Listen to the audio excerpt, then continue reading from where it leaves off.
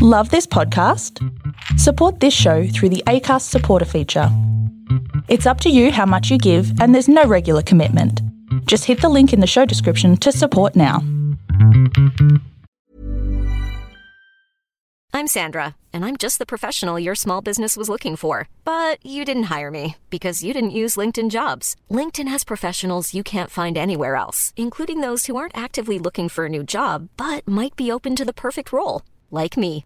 In a given month, over 70% of LinkedIn users don't visit other leading job sites. So if you're not looking on LinkedIn, you'll miss out on great candidates like Sandra. Start hiring professionals like a professional. Post your free job on linkedin.com/people today.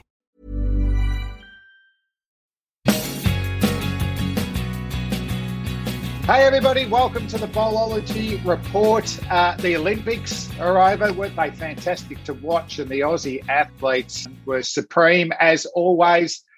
Not so much our cricketers. We got the silver medal in Bangladesh in the T20 cricket. Not a lot of highlights. Nathan Ellis got a hat-trick on debut. Be speaking to him later in the show. But the middle order woes, which have hit our T20 cricket team for years, was a real problem again. And who better to talk about finishing up in the middle order, dominating in that space, one of our greatest white ball cricketers of all time. We called him the finisher. He's also known as the hammerhead, if you saw him on The Masked Singer. It's, of course, Michael Bevan. Bevan, welcome to the show. Welcome, mate. Thank you. Thanks for having me. What's the three fingers? Why are you holding up three fingers? 3 T20 matches I played in my career.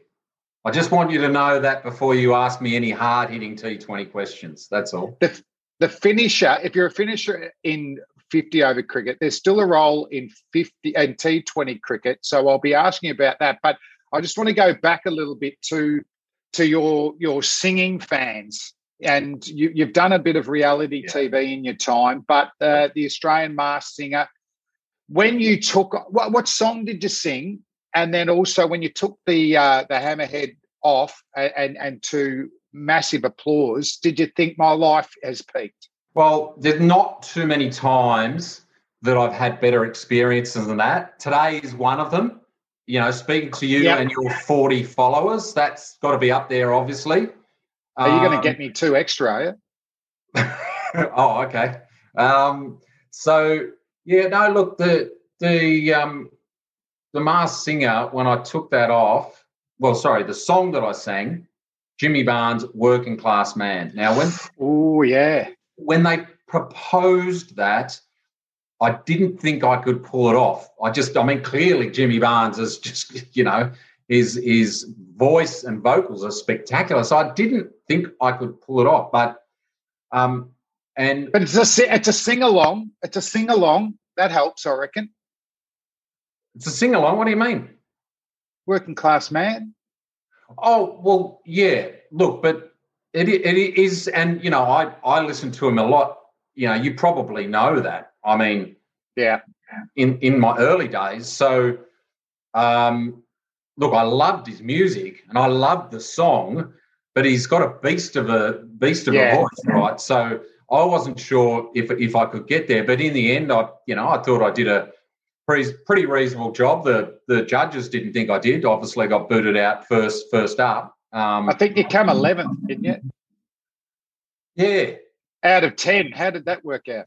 I certainly exited it really quick. And I think I faced off against the kitten who was Julia Morris. And you know what? I had her beat without a doubt. So I was very surprised to leave that show on the first one out. Oh, you're right. Not for the first time in your career. Was there any correlation? That pure euphoria of taking the hammerhead off. Was there a correlation to New Year's Eve 1995 when you hit Harper for 4 to win the game off the last ball? And straight away, you always knew the big moment. You took the helmet off. You always had the glamour smile. Very similar sort of euphoria moments. Yeah, didn't have the hair 20 years later, but look, everyone says the day, hit the 4 off the last ball. I was there. But the truth was we were getting our butts kicked. It had rained. Everyone thought we were going to lose, and so half the crowd left. But at the start of the match, we had 40,000 at the game, and then it went to about 20. And look, I don't blame them because I thought we were going to get our butts kicked too. In all honesty, when I thought we had no chance of winning it, and so a very similar situation in the Masked Singer, because as you would know, like the year before COVID.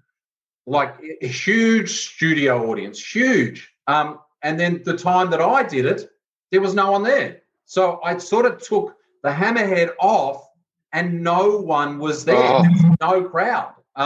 And that was the hard thing about doing the Masked Singer because you were only singing to the 4 judges. Like it was really weird. I found it really tough. And so when I took it off, it was actually more embarrassing because everyone knew who you were then. Like I wished I could have kept it on the hammer.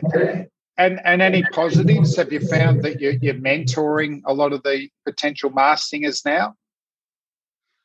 Yeah. Also getting into the design side of things. Costumes, all that type of stuff. So lots going on around that space. It really was a shrewd, strategic career move for me. Yeah, talking about shrewd manoeuvres, what about you're known as, Dean Jones, initiated great change batting at 3, particularly, he had a lot of charisma, but he's running between the wickets and hitting gaps and all that. You got labelled finisher, being able to get us home more times than not.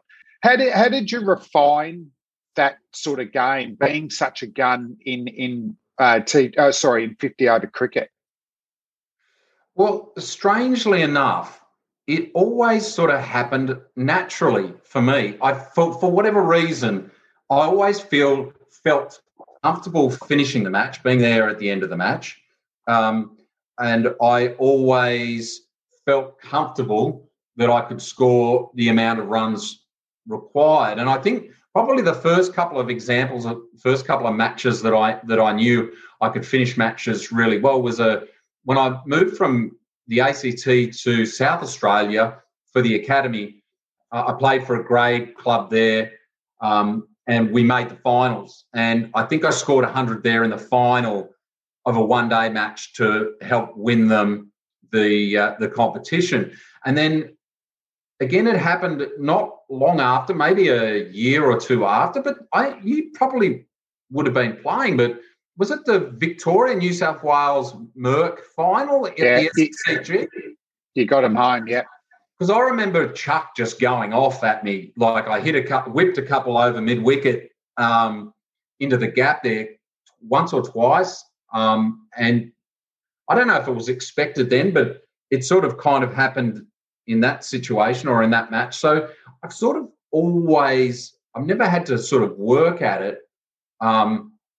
And I think the other thing that was in my favour too is that, around our time, there's a real transition there from sort of one-day cricket as it used to have been played in Australia to, a few, because you remember they used to choose guys, the same team for both formats. Yeah. And no one had really ever thought about playing one-day cricket.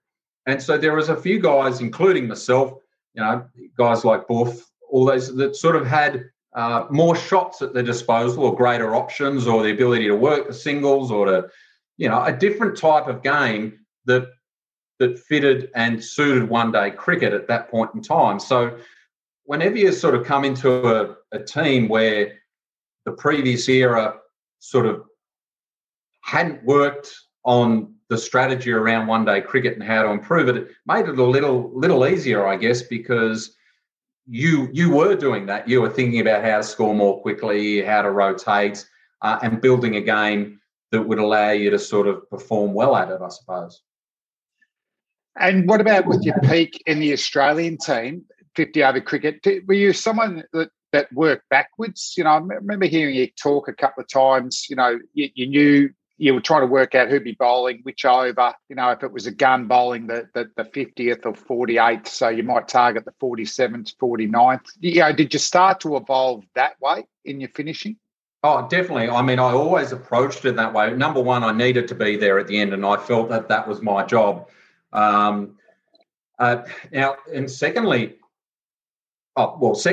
there was probably a limit that I could go to. So it's different nowadays. I don't know if it's 10 and over or 12 and over, but I always felt my limit was about 7 and over for 5 overs or something like that, that was possible. But as soon as it got to that, I was uncomfortable. So I sort of always knew that I could, as long as it didn't get above 7 for about 7 and over for 5 overs or 6 and over for 10 overs, I knew I could cover it off and still win the match. So I sort of had thresholds or goals that sort of I worked to.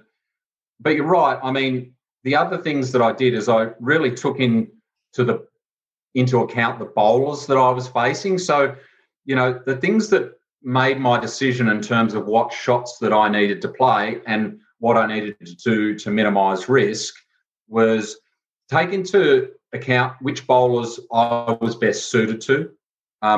I used to take in the pitch conditions. So there might be, conditions that suited medium pace bowling, fast bowling or quicks.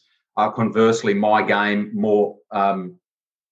So I would then target bowlers based on that. I would also target bowlers based on field position. So sometimes they would, they would get the field wrong. So you would have to employ a certain four or a boundary option that enabled you to take advantage of the fielding position. So I felt what I was really good at was really minimising risk and tactically choosing the right boundary options for every situation. And so I guess when we're talking about T20 cricket nowadays, those principles still apply, probably more so, but every batsman has to work out what is my best boundary option at any given time based around all those aspects: match situation, pitch conditions, field settings, the bowlers, and lastly, my strengths. So when you're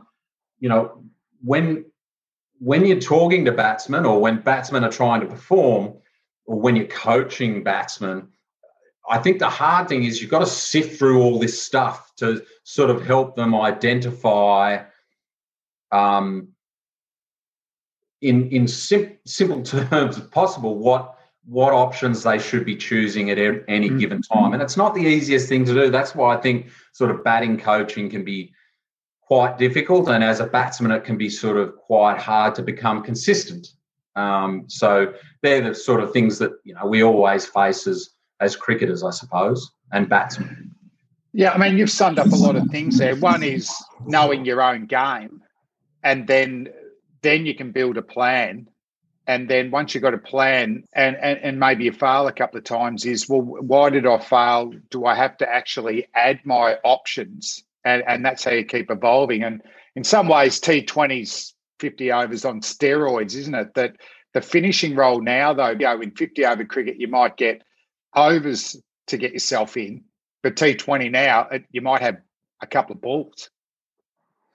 Well, of course. And, the number of boundary options and the number of attacking shots the batsmen have nowadays are far in excess of what we have. And so it shouldn't be a huge leap or a huge change for these guys because they simply have more options to choose from and have built a game, that suits and fits the shorter format that T20 is. But they still sort of have to make the same sort of decisions. Perhaps not in the first 6 overs, and perhaps not even in the last 5 overs. But there's still that sort of space where in the middle overs you've got to go at a good clip, but you've got to do it really well. And so, you can't. Strike rate's important, but also average is important as well, because you can't have someone score 20 off 10. You need someone to score 30 off 20 or something like that. So, it's become an interesting test in those middle overs in T20 cricket, I reckon. And Bevan, back to your game, you mentioned Darren Lehman, and because we're the same age and played, underage cricket against each other together, I thought, not that you batted the same, but you were extravagant batsmen. You scored quickly, you were hard to contain. Your innovations, I remember you were one of the first to charge fast bowlers and hit them back over their head, or you'd take the mickey out of us, like, look at us, and you've opened up the face and hit it down to third man. Lehman stayed like that for the whole career, but there was changes or evolvement to your game. Do you remember making that decision? Did 50-over cricket influence your longer four-day and test batting? Yeah, that's a really good point. I mean, and I think Steve Waugh went through the same thing. He used to be pretty flamboyant. I mean, the Waugh brothers, they're pretty exceptionally talented guys, and they had a lot of shots when they played as well. I know Steve went through that phase where he really cut the number of shots out and just played them really well.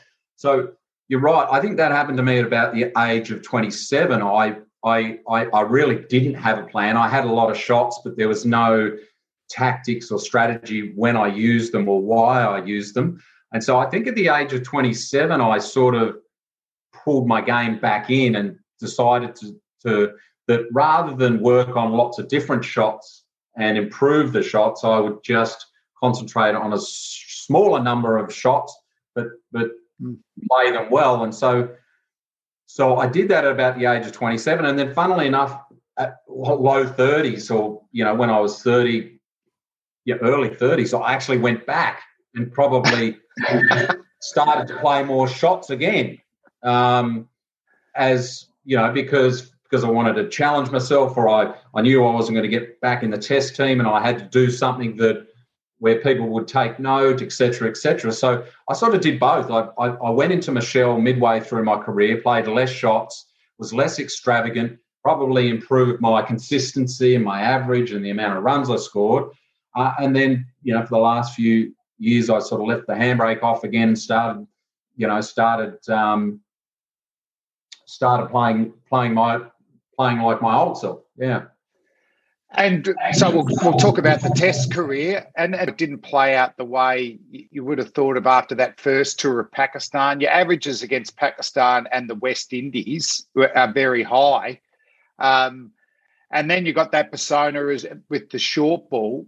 But to think that you got runs against Ambrose, Walsh, Akram and Yunus, and, at state level, the short ball was an option to you, but it wasn't as if we felt like it was a weakness. You've had time to reflect on it. What are your sort of thoughts in hindsight about how short your test career and what you could have done differently? Well, yeah. Actually, and to add to that, did the all-rounder role mess with it as well? That phase where you were the second spinner and successful under Warney, then you dropped down the order. Did that muddle the waters a little bit as well?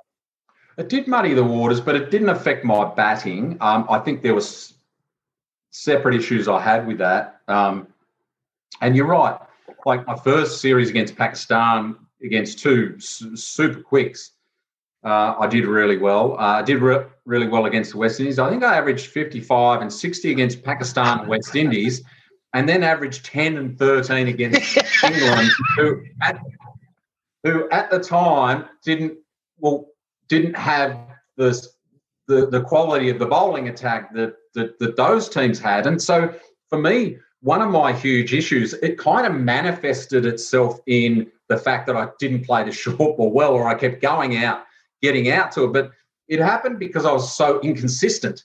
And look, if I had averaged 55 and 60 against the West Indies and Pakistan and then averaged 25 or 30 against England, I probably would have played a lot more Test cricket. But because I only averaged 10 or 13, it was just no contest. They had to drop me. And I also had 5 years of playing first-class cricket, of playing the short ball, and never had any issues. So it was kind of like, getting the yips as a putter in golf for me. It sort of took on this presence that was stronger than it needed to be, and it was kind of self-inflicted. And one of the reasons why it was self-inflicted was because one of the challenges that I faced as a person was just the mental game, the mental aspect, and my confidence and self-esteem.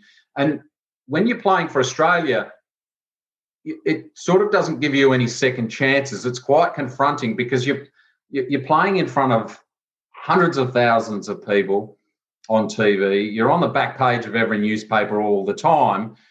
And one of the things that happens is you're going to get criticism, or you're going to receive criticism, and they're going to tell you you're not great. And for me, they kind of told me that I wasn't great at the short ball. And so I suppose that took on, it manifested to more than what it should have been. And I didn't really handle it that well, I don't think. And so what happened with my career is I actually believed it was a short ball issue. So I sort of went back to the drawing board when I wasn't playing for Australia after 95, around 95, 94, around that time. And I went back and worked on the short ball like every day of the week. And it was kind of like, I can't play the short ball. I'll show them how to do it and blah, blah, blah. So I got another chance in 97 and I kept getting out to the bloody short ball. And the other thing that didn't help either, Bevo, is the competition for spots. You played in the era where, there was some people who even played less tests than you that were fine players. So you couldn't afford to give up your spot. That's right. And when I was trying to get back in the team, you had to average 50 or 60 just to get back in. It was a learning experience for me, but it wasn't around the short ball, the technical aspect. In the end, for me, it became about sort of confidence, self-esteem, letting go, not questioning yourself and sort of just having a clear mind and, not thinking about too many things. So for me, because I'm a bit of a thinker, I'm a bit of an analytical guy, so that was the hardest thing for me to do, is just switch my brain off. It was my biggest challenge. And then invariably, when I did do that, there were times, as I said, my first test series against Pakistan, I played brilliantly. My first full season of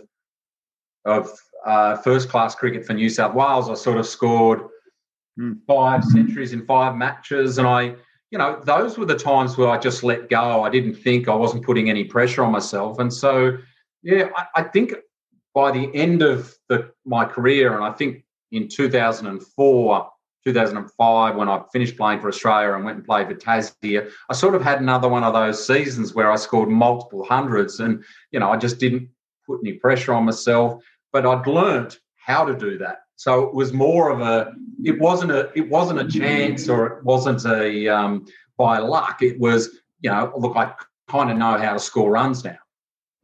So do you think the future of specialist coaching is more going down that path, less working on technique, a balance of technique, but also finding what actually gets them into the play, into their zone and helping them stay there?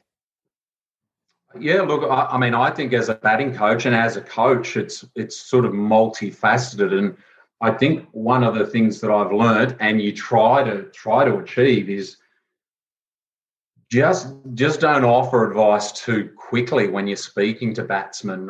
Because you need to sort of ask, lots of questions to get a bit of an understanding that gives you an understanding about what's going on and gives them an understanding about what's going on. So inevitably, for me, and I don't know about other questions, but I need to understand what they need to work on. So as a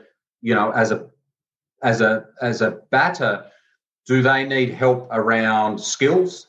Do they need help around mindset? Do they need help around motivation? Do they need help around goals and game plans? What are they at the moment? Do they need to work on their confidence? And so for me, when I'm speaking with someone, I definitely have all these things going in the back of the mind, and I sort of a place where I want to take guys to, but I want to explore what they're currently doing at the moment and to get a really good understanding about what their strengths and weaknesses are in all the spheres that I've mentioned. So once that happens, then you can start to sort of suggest, what things can you put in place for them to work on their game. So for instance, if I was coaching in one of these competitions that only goes for 2 months, I mean, look, I just don't touch technique. I don't touch the number of shots they have or the quality of the shots they have, because that's a long-term fix. So I wouldn't coach anyone if I had 2 months to work with. I'd simply try and get them clear on sort of some goals, their mindset, so they're really just clear what they're looking to achieve when they walk out to bat. And quite often that helps tremendously, as long as you're just super clear on what it is you're trying to achieve, and those things that you're trying to achieve actually have meaningful impact, and control 20% of your performance as opposed to 1% of your performance, like trying to play a cover drive or working on something like that, then that's kind of my approach in that circumstance. So really giving them tools to coach themselves on the field. And just on that theme, you presented at a level 3. I think you're still playing for Tassie, and I might get the terminology wrong here, but your theory at that time was that the head, the heart, and the hips or hands. Can you remember that philosophy you had, and where did it come from? Yeah, well, that's a really basic philosophy, and it actually came from an executive coach, an American executive coach who was loved his biomechanics. He was a doctor, but and I met him in England, and I just said, look, I've got this problem. I can't get back into the Australian side. They're not picking me. What do? I've had an issue around the short ball for so many years. And he was one of the, even though he wasn't an out-and-out cricket coach and he wasn't a cricketer and he had no idea, he had a strong basic fundamentals around mechanics, and also coaching and how to integrate skills into your game. And so I invited him over to Australia for a couple of weeks, where he just took me through his process, helped me learn how to play the short ball and how to introduce it into my game. And he was a really good coach. But his principle was, look, the areas or the aspects that you've got to work on are your head, the main parts that are going to drive. Well, from a batting perspective, you kind of work around two things. You work around power and you work around safety. So it's the how the head, hands, and hips relate to power and safety. And so an example of that, it's pretty basic. I mean, everyone who... Yeah, but it's like a pre-ball routine. Everyone needs one, I reckon, to stay in the present. So I was 2 deep breaths, off-stump rhythm power. So I can do that whether I'm having a good day or bad day. It was controllable, kept me centered for that next ball. Yeah, and that's another aspect that you do try and work with batsmen on, like mental cues, because those mental cues have to actually relate back to one of those main aspects that you want to have goals around. Because if your mental cues don't relate to one of those, you're probably wasting your time. So that's another aspect as well. But if you just take the hips, which I hadn't really done much work around the hips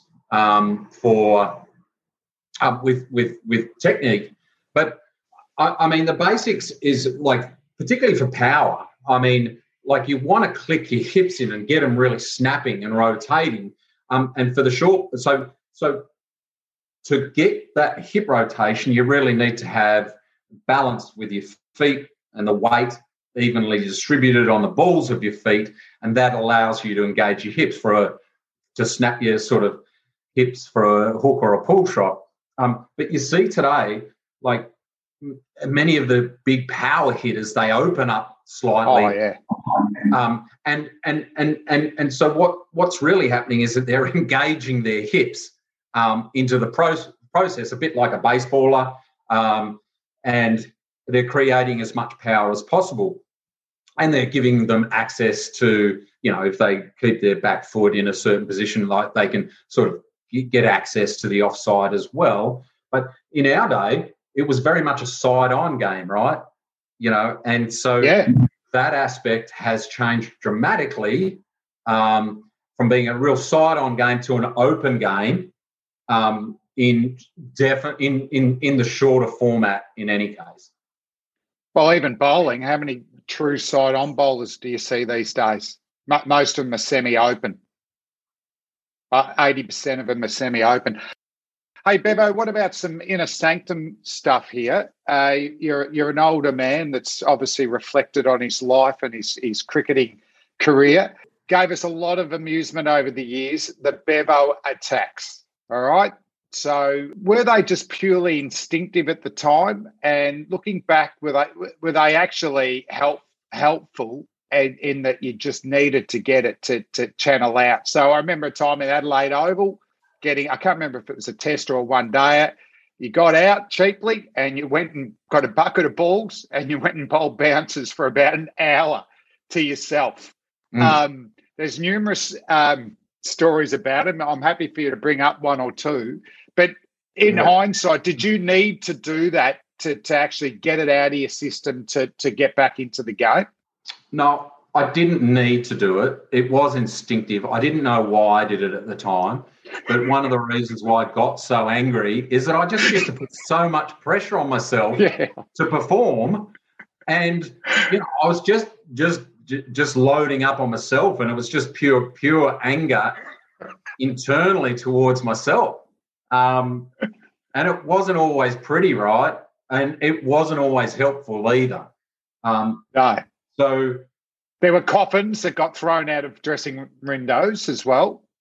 Was there? I don't know. Yeah, I reckon maybe pads flushed down the toilet, I think. Yeah. And there was a few incidences like that. And I'm not kind of proud of them. I didn't really mean to do them. I didn't certainly want to hurt anyone or affect anyone. And inevitably I probably did. But I don't think they were helpful. And I think about the age of 27, halfway through my career, I kind of, when I went through my sort of light bulb moment, where I kind of thought, look, I've got to relax, take the pressure off me, be less pessimistic, take the pressure off. I kind of made the decision that after I got out, I needed to address getting out, because one of the things that happens is your sort of memories of how you behave stay with you and it becomes a habit. And so I definitely took the option to build down, how I reacted after I got out. So, look, I did change quite dramatically I reckon, at the age of 27. I chilled out. Still needed a fair way to go to chill out some more, I reckon. But I did improve in that aspect. So, but yeah, plenty of stories around Bev attacks at that point in time. Oh, I reckon they were more amusing than putting off teammates, because even instinctively, you going away to bowl those bouncers, you actually weren't offending the team in there. And I remember another one where there was a commentator went through your dismissal and you yelled so loud at the TV, maybe a couple of swear words that the Adelaide members sort of heard there. But for us, it provided a lot of humour. But it was interesting just to reflect by that instinctively. Sometimes you've just got to get out of your system. Talk about getting it out of your system. You got the $1 million smile and you hit the weights when you were young, so you like getting your rig. Did you ever do a photo shoot with a top on? I reckon 80% you just took your top off. Look, you've got to give the fans what they want, right? And that was the demand back then. They just kept saying, Bevo, get your kit off. And so, look, I was happy to oblige. If you've got the goods, you've got to you've got to run with it, right? Just, if I kind of went to the beach, went to a swimming pool, restaurant, those types of things. I didn't, I try to keep it to a minimum where I sort of got them out. Yeah.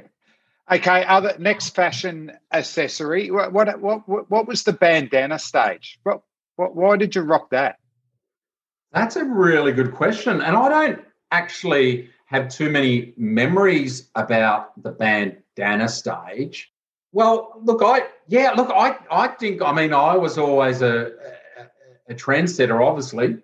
I was obviously into my fashion, not necessarily in a good way, but I'm just trying to think. I don't know, was it the influence of someone like Mo Matthews and Mike Whitney when I got to New South Wales and started playing with them for the first years? And I also remember there was this brand or label that was big back in Oxford Street in Sydney, Hot Tuna, that had sort of patterns on the jeans. And I remember having these sort of white jeans with patterns on them. And I thought I was pretty sharp, but look, everyone's obviously got their own. Yeah, because I was such a fashion guru. What about back to music? A lot of boys brought guitars on tour, and they do to this day. I see Stephen Smith's jamming with a couple of musos at the moment, so we don't want to hear that. But you were the only member I know who brought a bass on tour. Well, that's right, because we were touring. Bass. Well, because at the time. Well, why did I brought? I brought it because Shane Lee and Slats had their guitars, and I think we were touring for a couple of months or something ridiculous, like in Pakistan. Yeah, they were long tours back then. Yeah, yeah, and so I knew there was no way I was going to be able to learn the guitar, so I thought I'll have a crack at the bass. But with guitars, they can have acoustic guitars. You had an electric bass. You couldn't just casually bring it out. You had to set it all up. It was never going to work, was it? Yeah, well, funnily enough, I when I got back, I never played it again. So the proof's in the pudding. But, yeah, no, look, I think it was just because there was for something to do, and I thought I might have been able to get a handle on it, and learn it inside out within sort of 6 to 8 weeks. But, no, sort of – I don't think we played any songs. Maybe we played 3 or something like that when we were on tour. And also you did like, I reckon, power pop, power rock, Bon Jovi. I remember a bit of Van Halen, but a band, and I saw it was the 35th year of their release, an obscure glam band called Winger. Do you remember being into them? Kip Winger was the lead singer, I think. And he had a similar smile to yourself and played bass. So I was just thinking that's an interesting role model, that. Yeah. And, both obviously very good voices as well. So there's lots of comparables there. And the other big one too that we might have just sort of thrown around was Striker. Was it Striker? It was like Striker. Striker. Yes. Was it? This Christian rock band. And they turned up to Canberra, and they like no one had heard of them. There was about a big basketball stadium there, and I went and watched them with about 3,000. But they were great musicians, and I think that's the thing about rock bands, isn't it? They're just the musical side of things. They just kill it, and it's really. It's amazing from a musical perspective how good these guys are. So, yeah, I always enjoyed the rock. When they look like bees. They dressed up in black and yellow, Striper. Yeah. But they were cracking. They were a great band. So imagine if you'd gone on The Masked Singer and was able to punch out some Striper or Winger, you would have been right in your zone. Yeah, well, look, I definitely wouldn't have got kicked off first round. I would have probably made it through to maybe 4th or 5th. But actually, had I got through to the second round, the song that they were going to have me singing was Dolly Parton, 9 to 5. That's doable for you. Yeah. isn't Tumble it? out of bed and I stumble to the kitchen, pour myself a cup of ambition. Is that it? Yeah. Okay, last one. Love it. And you would have touched on this, but it's a bit of a summary. You today, what would you say to a 25-year-old Michael Bevan in cricketing terms?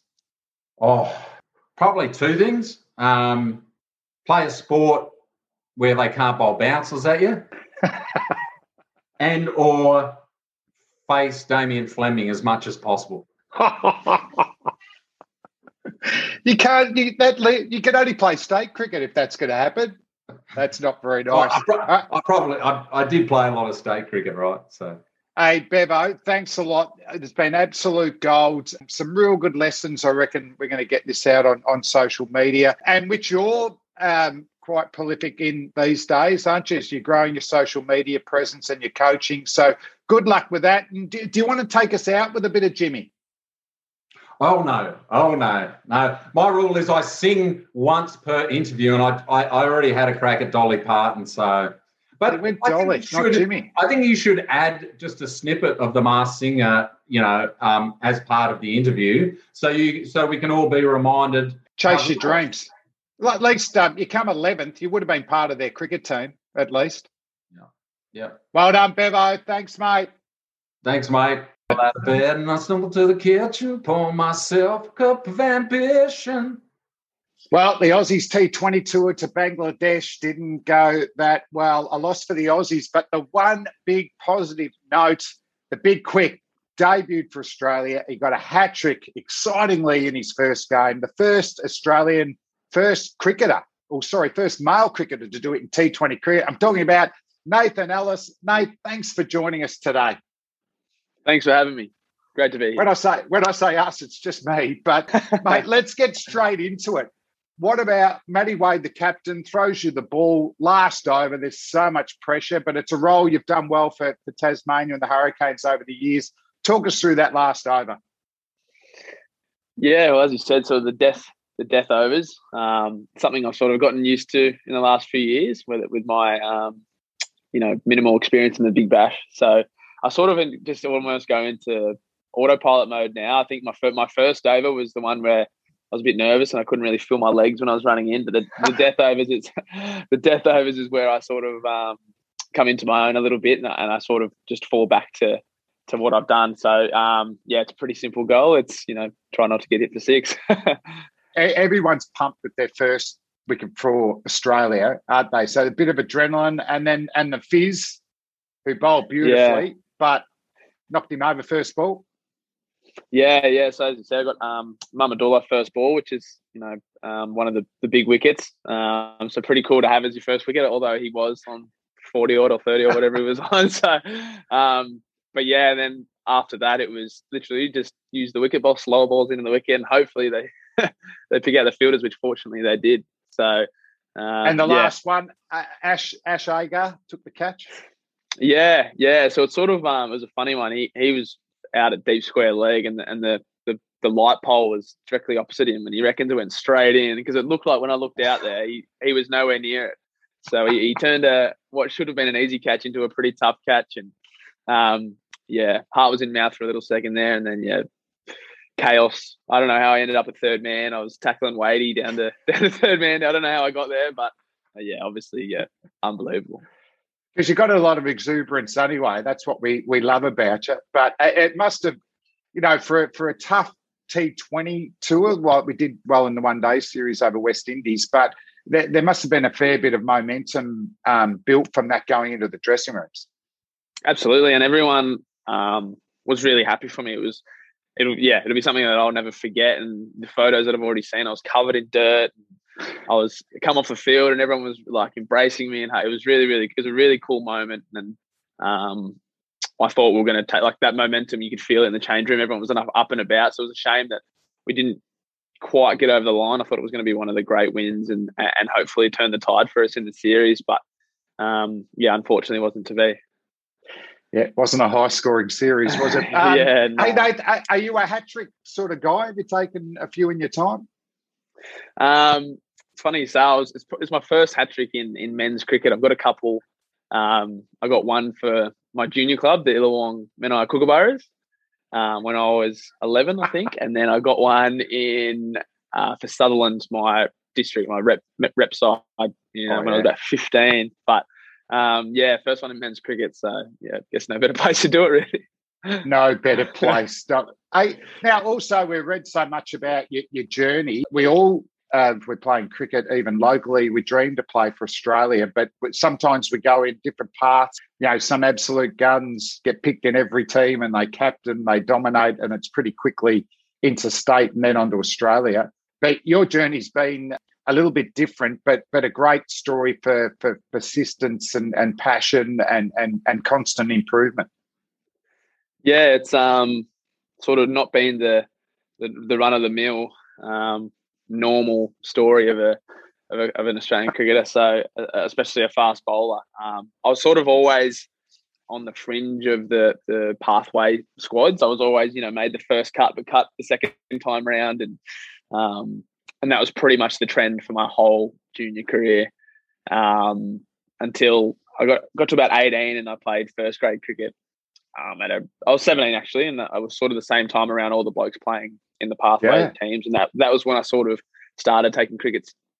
I always wanted to play cricket, but it was a time where I was like, I'm actually going to really have a crack here, and I can compete with these guys, sort of thing. Because as a junior, if you don't make the 13s, 15s, 17s, 19s, you think it's the end of the world, sort of thing, and you got to start looking elsewhere. But I had a few good seasons in first grade for Ramac Peasham, and then moved on to St George, where I played with Trent Copeland and a few of the other, like Josh Hazelwood and Moses Henriques and Curtis Patterson. It was a great side, and from there I was sort of a fringy for New South Wales. I played in the trial inter-squad games, and I was in the Sixers Academy, and just sort of always basically just a glorified net bowler, really.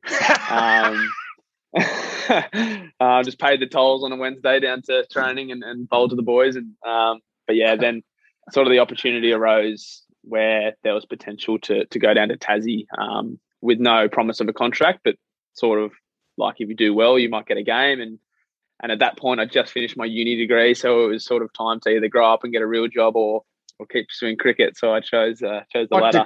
What degree did you complete? So I got a commerce degree, majoring in marketing. But the thought of putting on a suit disgusted me. So it was a pretty easy decision, really. And I went down to Tassie, as I said, and it was from there where I think I sort of took for granted what I had in Sydney in terms of I was first time moving out of home, and I didn't really know fully what the challenges were or how much everything costed and all that sort of stuff, really. So I learned that pretty quick. Because obviously I moved down for cricket, so I wanted to prioritise cricket in terms of being able to train all the time and play all the time and not say no to anything. So when it came to work and stuff, I prioritised cricket. So therefore I chopped and changed to a lot of jobs in the short term. When I first got down there, I started as a landscaper, but they wanted me to work Saturdays, and then I got into a construction business, but the old tradies, they were absolutely smashing me. I was getting to Saturday and I couldn't move. And then I was a furniture removalist for a couple of months there. And again, they wanted me to work Saturdays and work late Tuesdays and Thursdays. So, got sacked there too.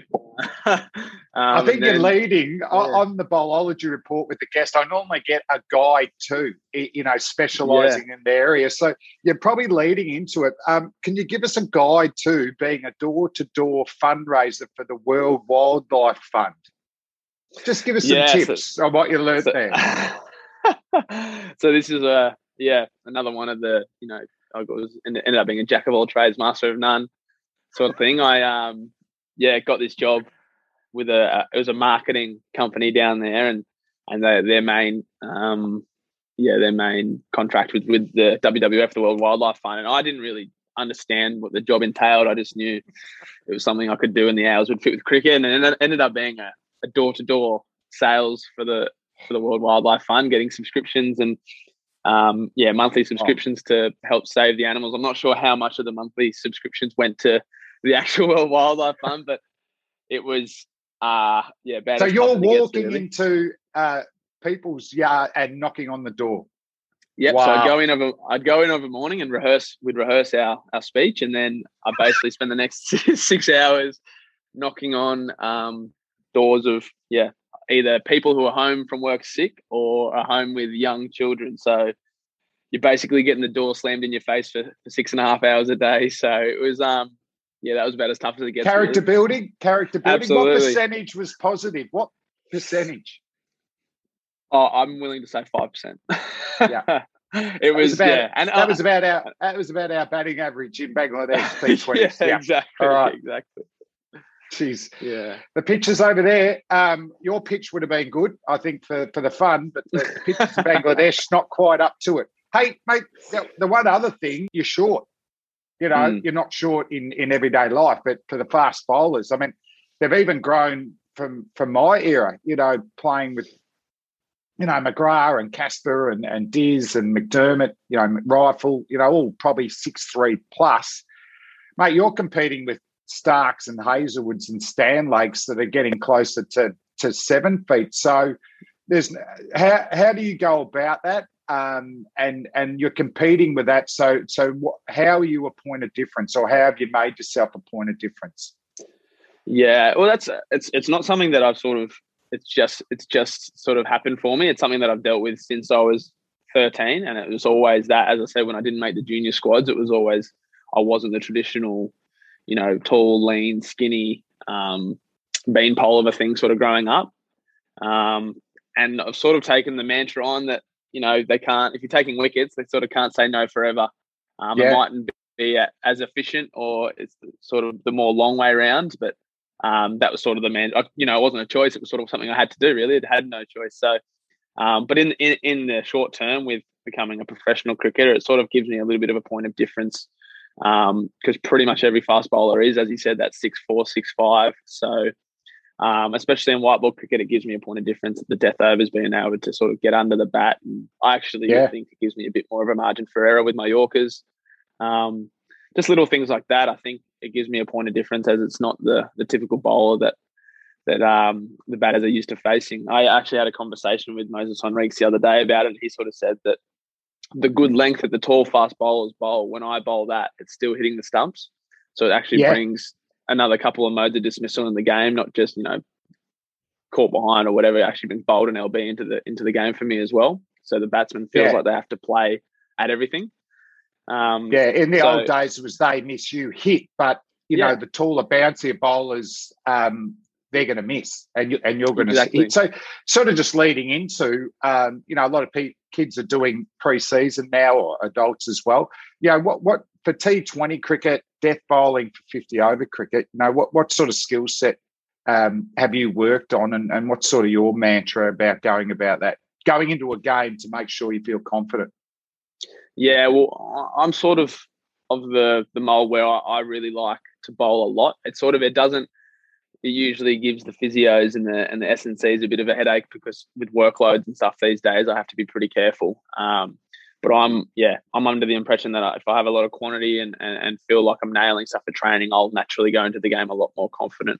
But I think playing T20 cricket these days, you've got to be ever evolving. There's so much footage and video, and that's something I really took from this Australian tour, is how much video the batters do on our opposition bowlers. It made me nervous thinking that our opposition are doing that to me. So it was one thing that I think your baseline is you have to have a good slower ball, a good Yorker, and be able to smash a hard length. I think that's a pretty good base to start, but then working on slower balls, different variations of slower balls and different lines of Yorkers. I think that's, you know, simple for us. It's for me, it's simple. It's a Yorker, a slower ball, and a bouncer. And then the lines vary, but for me, it's quantity. It's all quantity for me. If you're feeling confident, you're nailing it at training, you'll naturally go into the game, because as soon as you second guess yourself in the game, it's sort of, you know, the start of your demise. No, definitely. I mean, for me, everything preparation. Training was about making sure that I didn't get into the game and had any moments where I go, I wish I'd worked on that. Oh, there's two left-hand opening batsmen. I should have been bowling to left-hand batsmen with the new ball. I haven't bowled a wide Yorker for a while. Well, I should have been doing that at training. So has it, in your time in the last few years, you know, just with the workloads, have they stretched out a little bit? can you bowl more in more sessions as long as you're having more recovery? Yeah, so it's actually for something like this series or like the Big Bash where you've got back-to-back games, they're sort of really strict on the workloads. And when I first came in, they sort of let me go, and I naturally just bowl a lot anyway. I've always done it. But in the short term, I've had a couple of injuries. I did after my first season, I had a stress fracture in the off season. Then I did my side at the end of last year. So they sort of started to try and get a bit more strict with me. But it's a trade-off, as you said, the trade-off of being a little bit sorer as opposed to feeling confident in a game. I think it's worth it. I think, as I said, as soon as you're second guessing yourself or wishing you did this or that at training, I think, it's a no-brainer for me that if you're having to bowl an extra 6 to 12 balls at training, it's worth it. Absolutely. Now you're quarantining at the moment in Adelaide. Yeah. Now, what's the future hold? Like, the one thing I like from your 2 games, you enhance your reputation.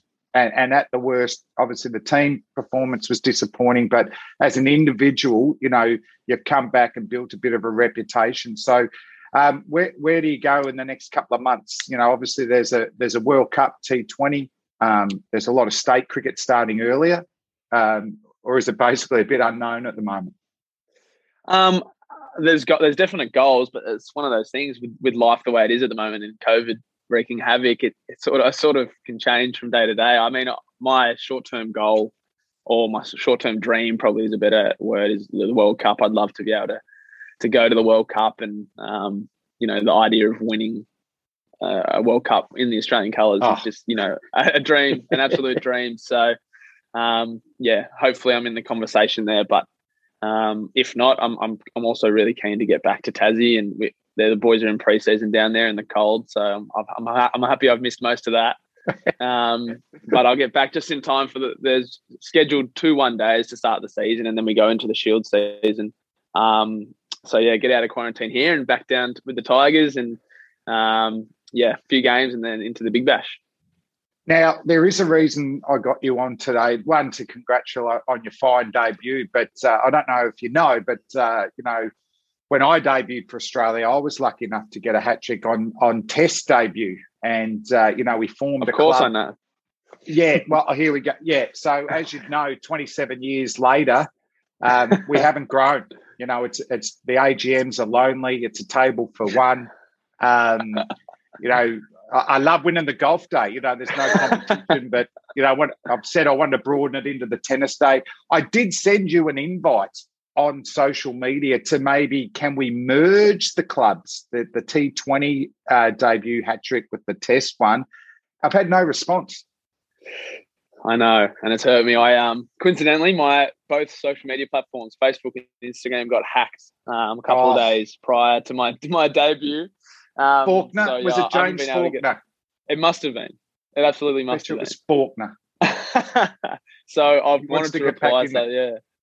And did you know about the club? I mean, is it talked about in your first games? Well, I had Mitchell Starc presenting me my cap, and I couldn't tell you a word he said because all I was thinking about was the chance and the potential to join the Australians with hat-tricks on debut club. Albeit, and you know what? There's been about 95 bowlers in that position who have said to me they thought the same thing, and guess what? The nerves got to them. But not you. Not you. Is this official? Are we merging? Are we going to have absolutely? A club? If you'll have me, I want to be in it. So we're in. We just need to fill in the 50 over one day cricket, which you could actually do twice, and then you can actually still do the Test debut one. So let's target 50 over cricket. But what I'm excited to do is I'm actually going to be able to. We're going to get this tennis game going, aren't we? Absolutely. I'll get the forehand. I'll get my backhand needs work, but don't hit it to my forehand. Forehand. Okay, I'm going to work on your backhand there. Hey, no. So thanks so much for joining us. Well done. Firstly, just playing for Australia and getting a little milestone for yourself. But just finishing, could you give us a pitch? You're knocking on my door. You got the World Wildlife Fund. What are you saying to me? I'll say to you, my start would be, hi, my name's Nathan Ellis, and then I'll hit you with a heavy, do you know how many animals there are in the world that are neglected or underprivileged? And then I'll try and hit you right in the heartstrings straight away, and I'll give you some percentage that might be made up, might not be, and then I'll have your attention. Especially if I can see you have a dog or a cat in there, I might even reference the dog or cat to really tug at the heartstrings. And then do you have another favourite animal? Is there an obscure animal that you go to if they're getting a bit wobbly, or is it better going with domestic animals? Well, I'll bring out my little pamphlet, and we'll have a photo of a tiger or an elephant or something that looks like it's crying. To pretty much really try and get you to start reaching for your wallet for me. But it's that's brilliant. I'll donate to the Tasmanian Tiger Fund. There you go. Yeah. Nathan, Ellis, absolutely. Thanks for joining us on the Bowlology Report. Good luck for the summer. Thanks to Bevo as well. And listeners and viewers, we'll be back next week. Thanks, everybody. Keep swinging. Thank you.